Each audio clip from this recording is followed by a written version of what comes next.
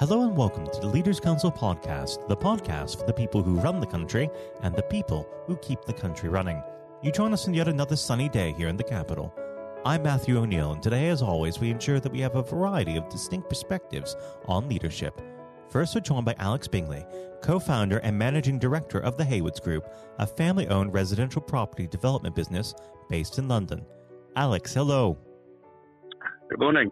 Good morning. Thank you for coming on the program today. Now, normally we'd get straight on to the subject of leadership, but considering the ongoing COVID outbreak, I'd be remiss if I didn't ask you, how has this affected your operations? Well, it's been pretty dramatic, Matthew, to be frank.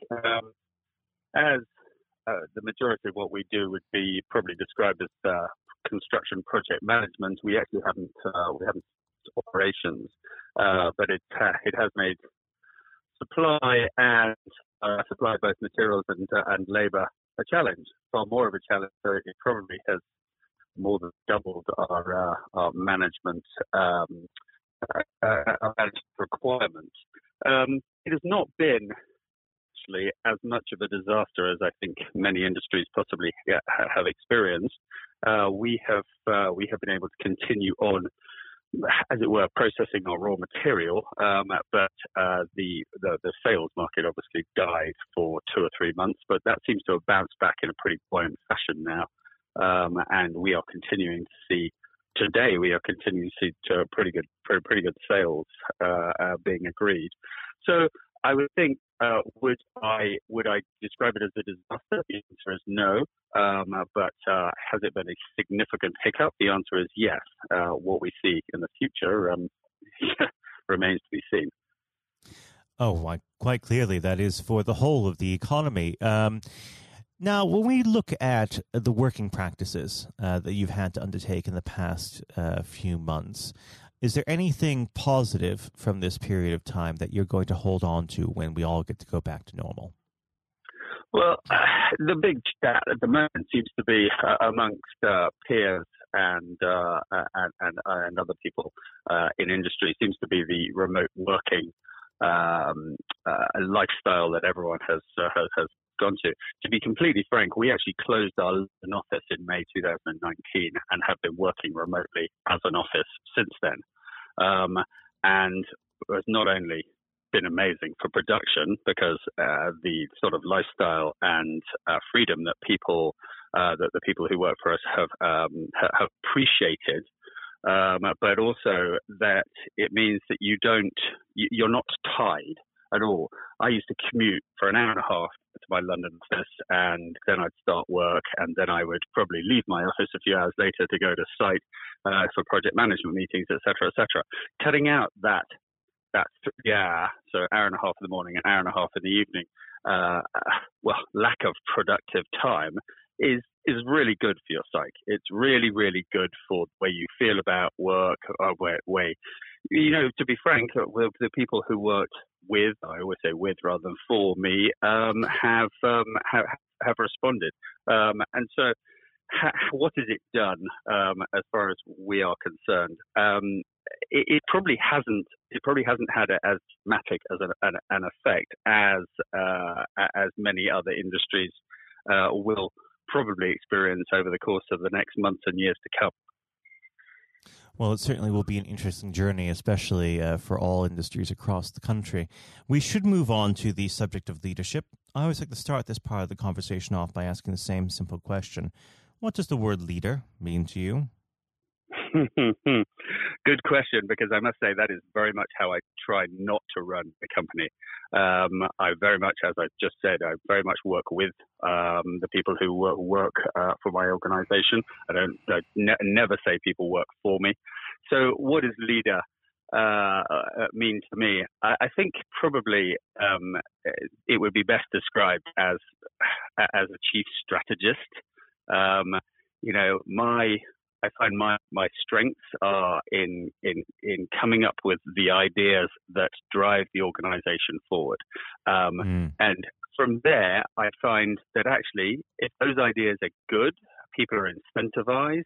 They don't need a leader, as in a major general, to tell them what to do. They need that sounds like a really good idea. Hey, that's quite exciting. I'm incentivized to get on with it, either financially or some other way, and you go from there.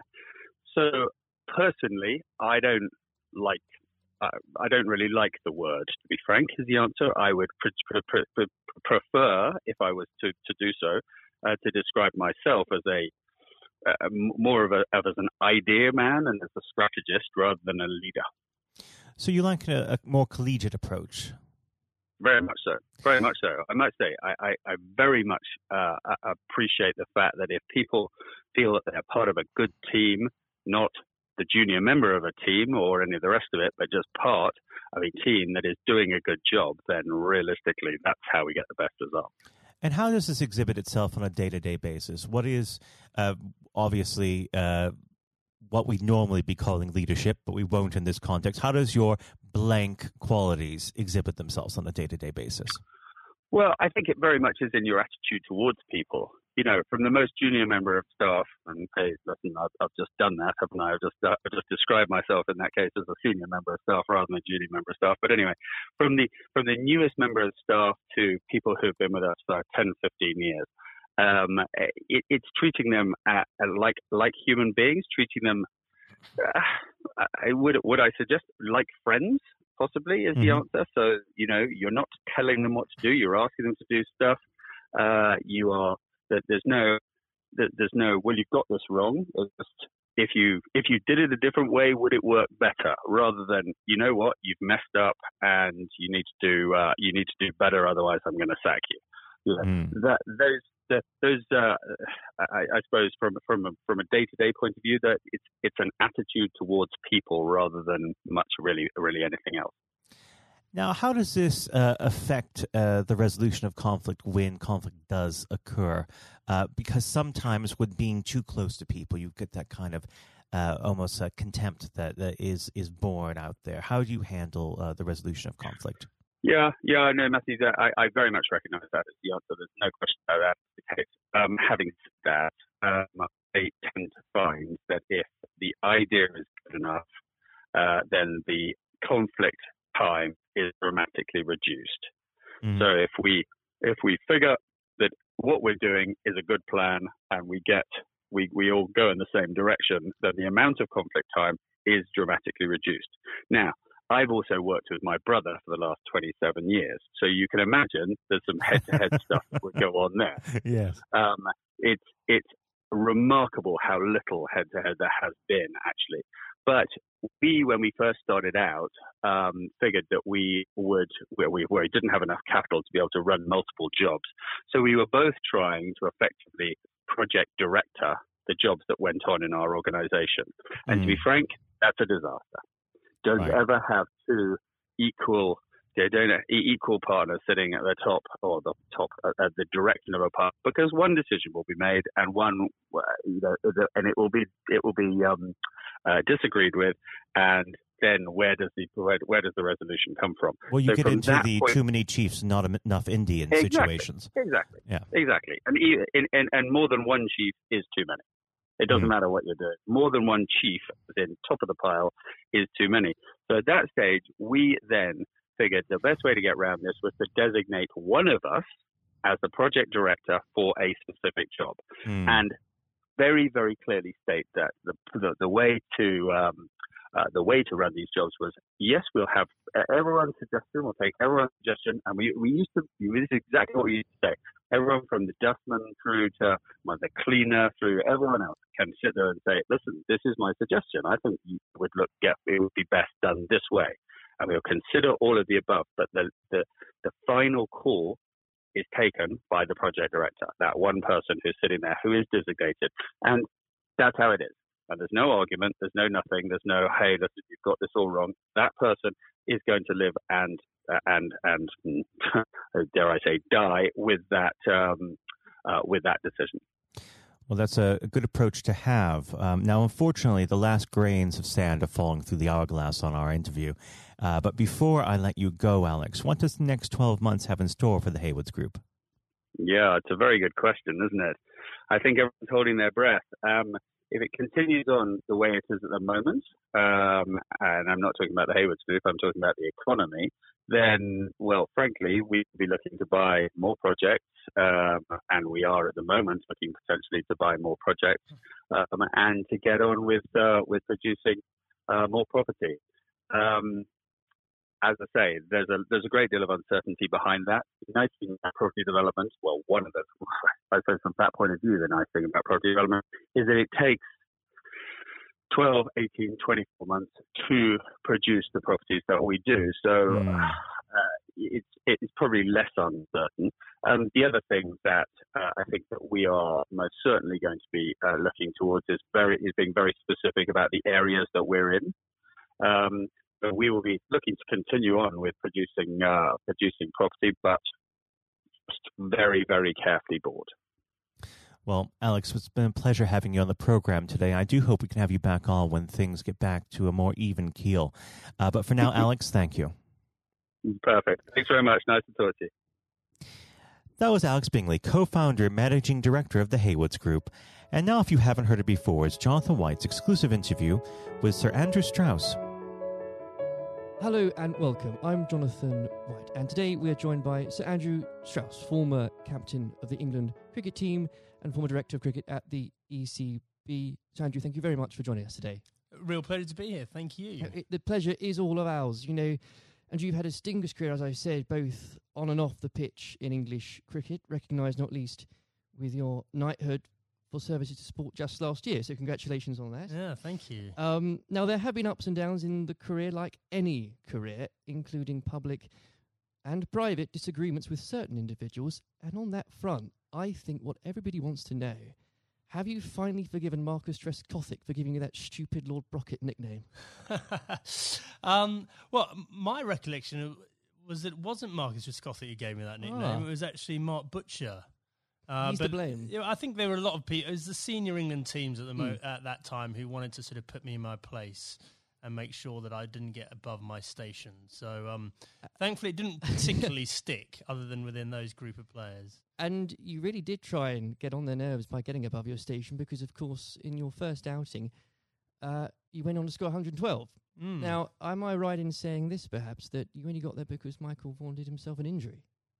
Well, that was the reason I got on the pitch in the first place. Yeah, absolutely. I mean, you know, it's often sort of misunderstood or misjudged the role that luck plays in an international career or sporting career, full stop. And, you know, I was waiting patiently in the wings for an opportunity, and it didn't really seem like an opportunity was going to come along. And then, you know, I've only got injured in the nets, and there was my chance, and I had to kind of grab it with both hands if I could. And you certainly did. What was it like then to see your name being put up on the Lord's Honour Board after your first appearance?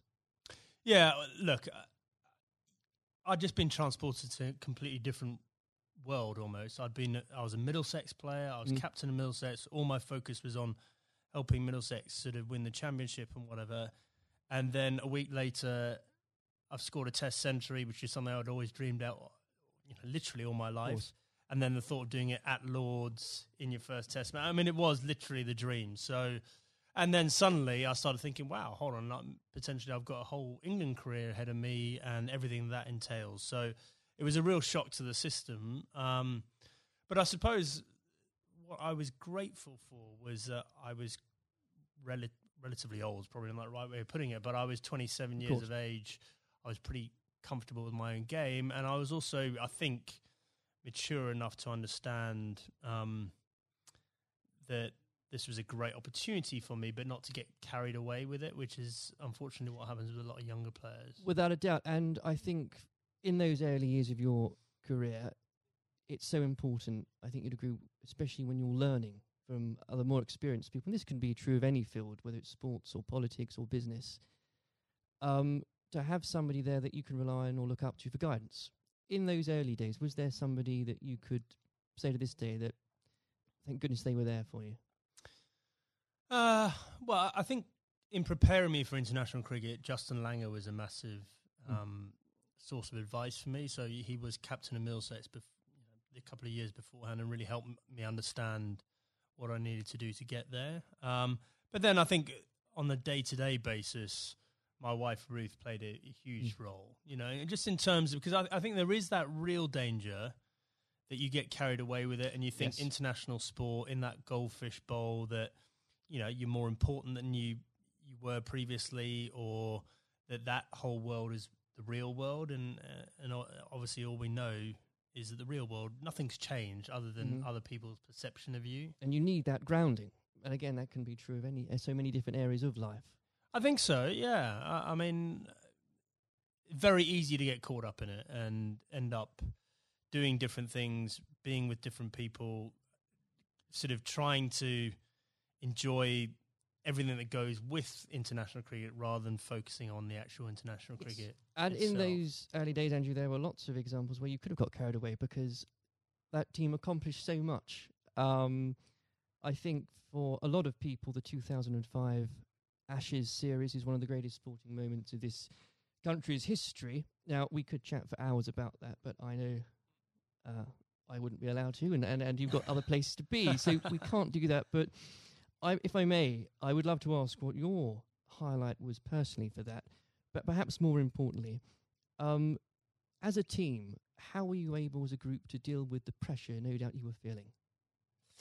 Yeah, well, the pressure is like nothing else that I experienced before or after, because, I think it's easy to forget how much of a holy grail the Ashes was back then. We hadn't won it for so long, and it seemed like we'd come up against these invincible Australian teams year after year. So, the closer we got to it, the harder it became. I remember Ashley Giles walking into the dressing room for I think it was in the final day of the series, and I looked at him and he looked absolutely terrible, like just white of a sheet, grey. He looked like aged about 5 years. I went, God, Charlie, you're not looking too good. And he went, yeah, it's not surprising. I haven't slept for 8 weeks. And I went, well, join the club. And I think we'd all been sort of living this behind our own closed doors. And it's just an extraordinary thing. And without doubt, the highlight was, number one, drawing that game at the Oval to make sure we won the Ashes, but also the day after, that open-top bus parade around London, and to understand that we'd broken out of the cricket bubble, that they're just general sports fans or just people that were interested in seeing England win at something were all engaged and completely besotted by the whole thing. I think that's such a key point now, because there were so many people back in 2005 that may have not even given cricket a second glance, and it put a whole new generation, especially of children, school kids, into loving that sport. And so beyond the actual competition itself, what a fantastic thing to be able to say was accomplished for absolutely. Everything you say there is absolutely right. Like we just sort of opened the doors of cricket to a whole new generation. But probably more importantly, it was the one and only time in my life that I got papped outside a nightclub that night when we were celebrating. I felt like I'd really arrived as a celebrity. Yes. It only happened for that one night, unfortunately. But I did ask for a highlight, and if you didn't perhaps give a specific one on the pitch, so I would suggest perhaps that catch at Trent Bridge. No. I mean, the catch at Trent Bridge was, you see a ball, you stick out your hand and it goes in. I think my personal highlight was I scored 100 in that fifth test match under real pressure. And that was one that, that wasn't a moment. That was a number of hours, and I had to dig pretty deep to do that. Now, obviously, not that long later, and you were lucky enough and the privilege, I'm sure, no doubt, to serve as captain. And whether you like it or not, you become the focal point of criticism. You were looked on, up to, and relied upon to be strong, especially when the going gets tough. You become a leader in many senses of the word. During your time as captain, what qualities does one require to fulfill that role? Well, a fair amount of resilience for starters. You're absolutely right. I remember when I got the role, it did feel like the biggest sort of poison chalice of all time, and that sort of a litany of England captains had sort of been churned up by the job prior to me taking over. So there was that sort of realization this is going to be a tough thing to do, and you're going to have to dig pretty deep. But I think actually the most important thing was sort of just pushing all that noise to one side and just clarifying, okay, if I'm going to do this job, what is it that we really want to achieve out of this? And so suddenly that becomes a bit more exciting and a bit more enticing, the idea of, well, we can do something that's never been done before here, and I've got the opportunity to play my part in that. So, I think that was a big part of it for me. I think a lot of those qualities around leadership, I don't think you have them until you're in that situation. Absolutely. It's very hard to prepare yourself properly for those situations. And when managing a team, you're required to manage, of course, what some people could call big personalities. Others could use different, shorter words. How poisonous can it be, when players, and indeed, and this applies again to so many different areas of life, when individuals think they are perhaps more important than a team? Well, I think probably worth broadening out that a bit. I think there are all sorts of different people that you have to sort of contend with in a team environment, and the job of the leadership or the management is to try and sort of gel them all together and get them bought into what you're trying to do and whatever. So, there are some people that are a bit more self-absorbed. There's some people that are slightly more maverick in the way they view the world. There's some people that are very quiet. There's some people that are, perhaps very worried about what might go wrong. And so you've got to try and understand all these people individually and try and get the best out of them. But there was definitely a line there for me in terms of embracing difference up to the point where someone following their agenda was going in a completely different path from the team's agenda. And, if and when that happens, that should be a problem for a leadership. And if it isn't a problem, then you're not doing your job properly. Absolutely. And with all that in mind, actually, and perhaps this is a bit of a mean question, but what advice would you give to others in a similar position, leading a team, being looked up to? What would be the key advice you'd give to them, and that you couldn't really do without it?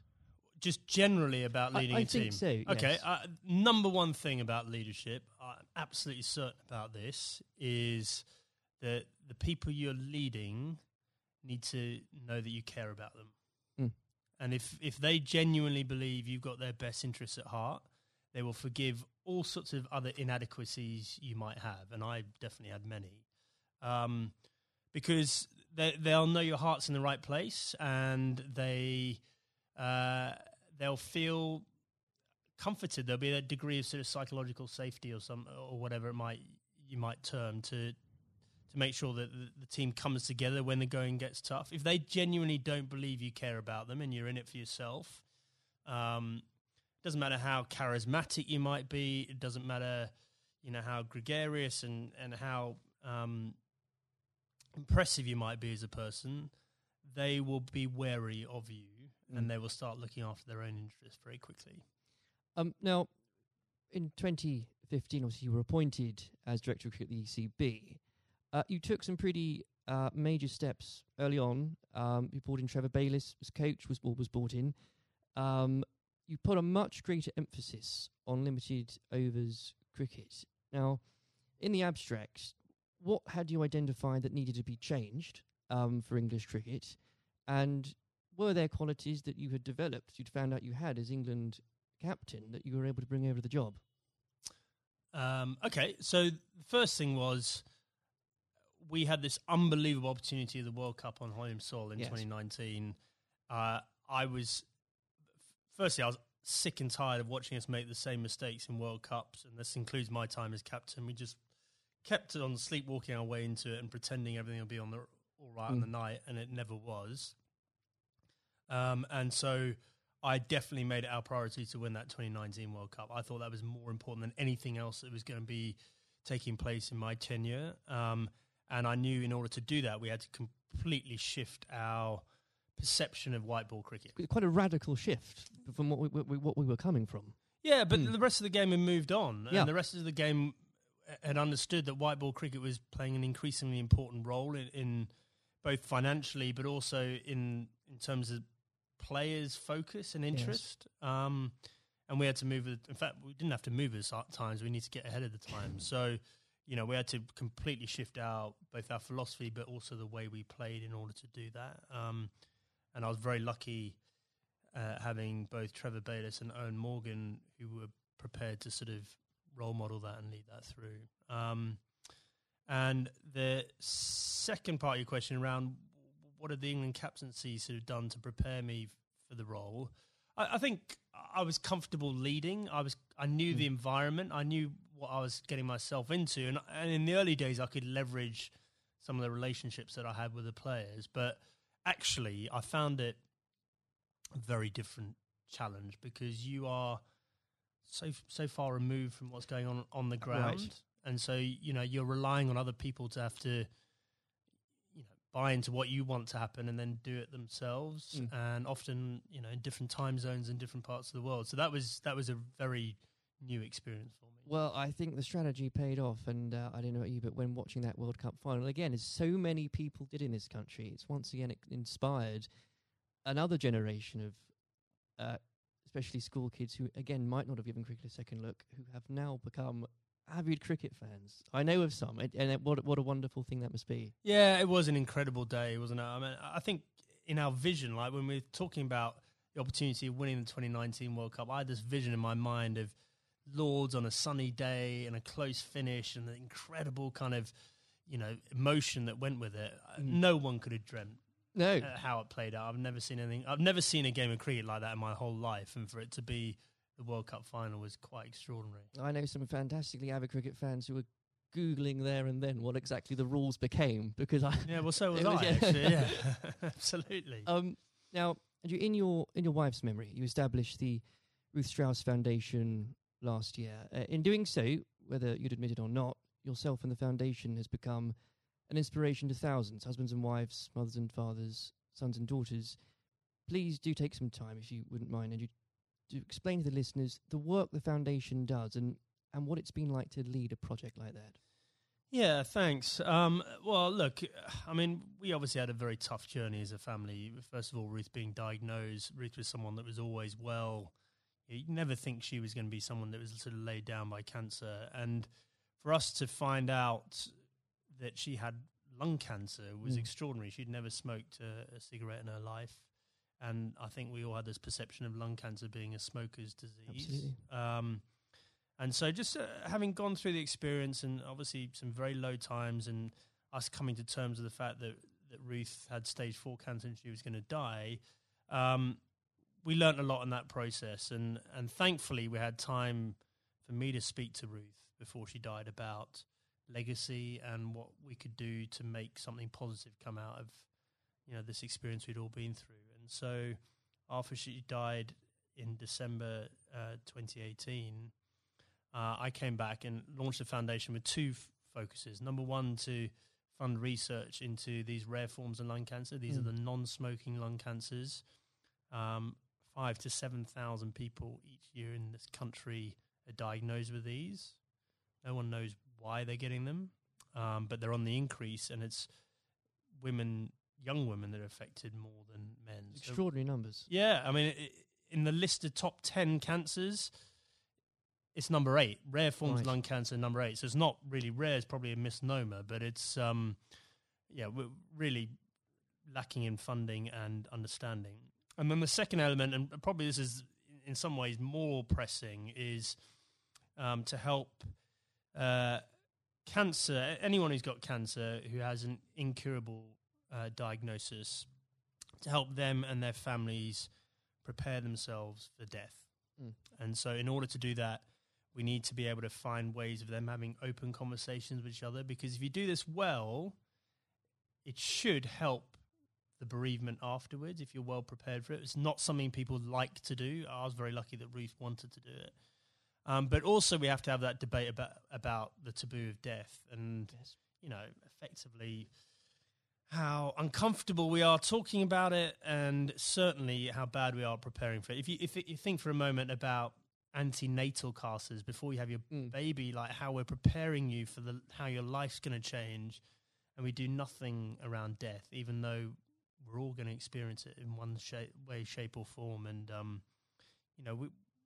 I think as a society we need to be better than that. We've come a long way in so many different areas, and especially around mental health, and we can do better about death. There's no doubt about it. Well, I think the foundation is leading the way in breaking taboos on that front because they need to be broken. I know the foundation is going out some events later this year, so if you could tell us about some of those, that would be... Yeah, so we've got a couple of big ones coming up. So the Westminster Mile, which is a very inclusive, if you're think about a marathon, but just think about just doing a mile of a marathon rather than 26. Sounds ideal. So we've got grandparents, we've got little kids, we've got people pushing prams so that we're going to get as many people as possible to play their part in that and raise some funds.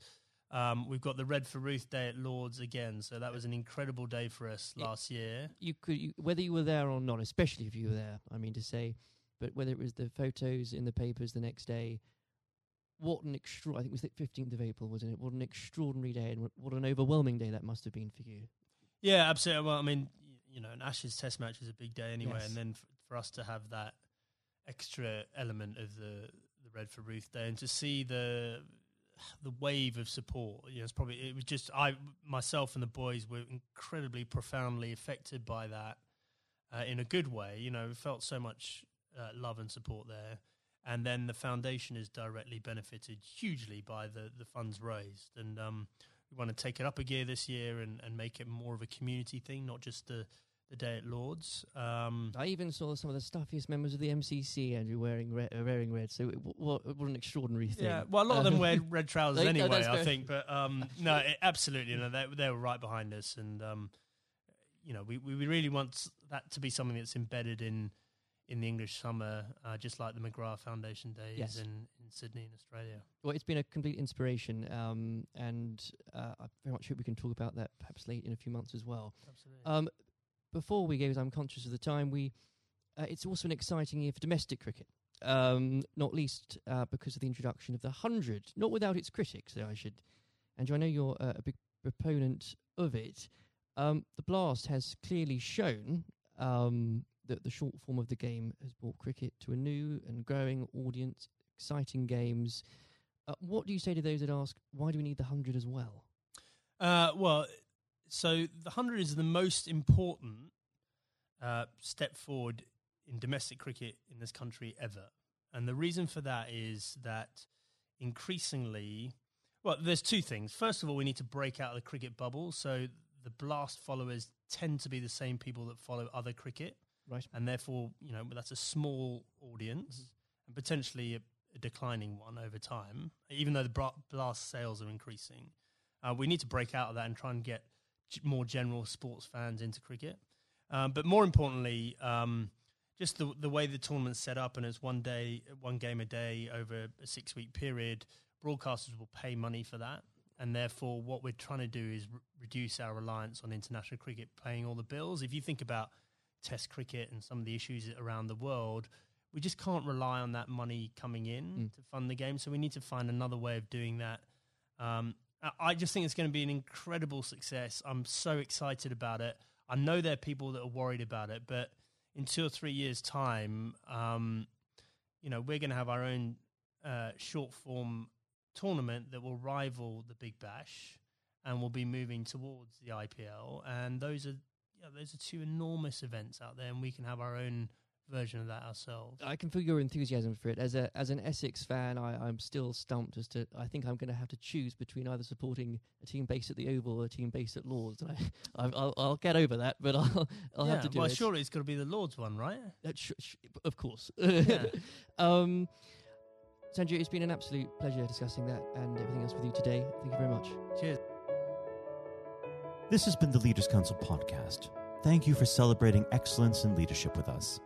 I have been your host, Matthew O'Neill. Until next time, goodbye. Thank you for listening to our podcast. The views expressed within the podcast do not reflect the views of the Leaders Council of Great Britain and Northern Ireland, its parent company or subsidiaries, members of staff, other guests, or any other person therein associated.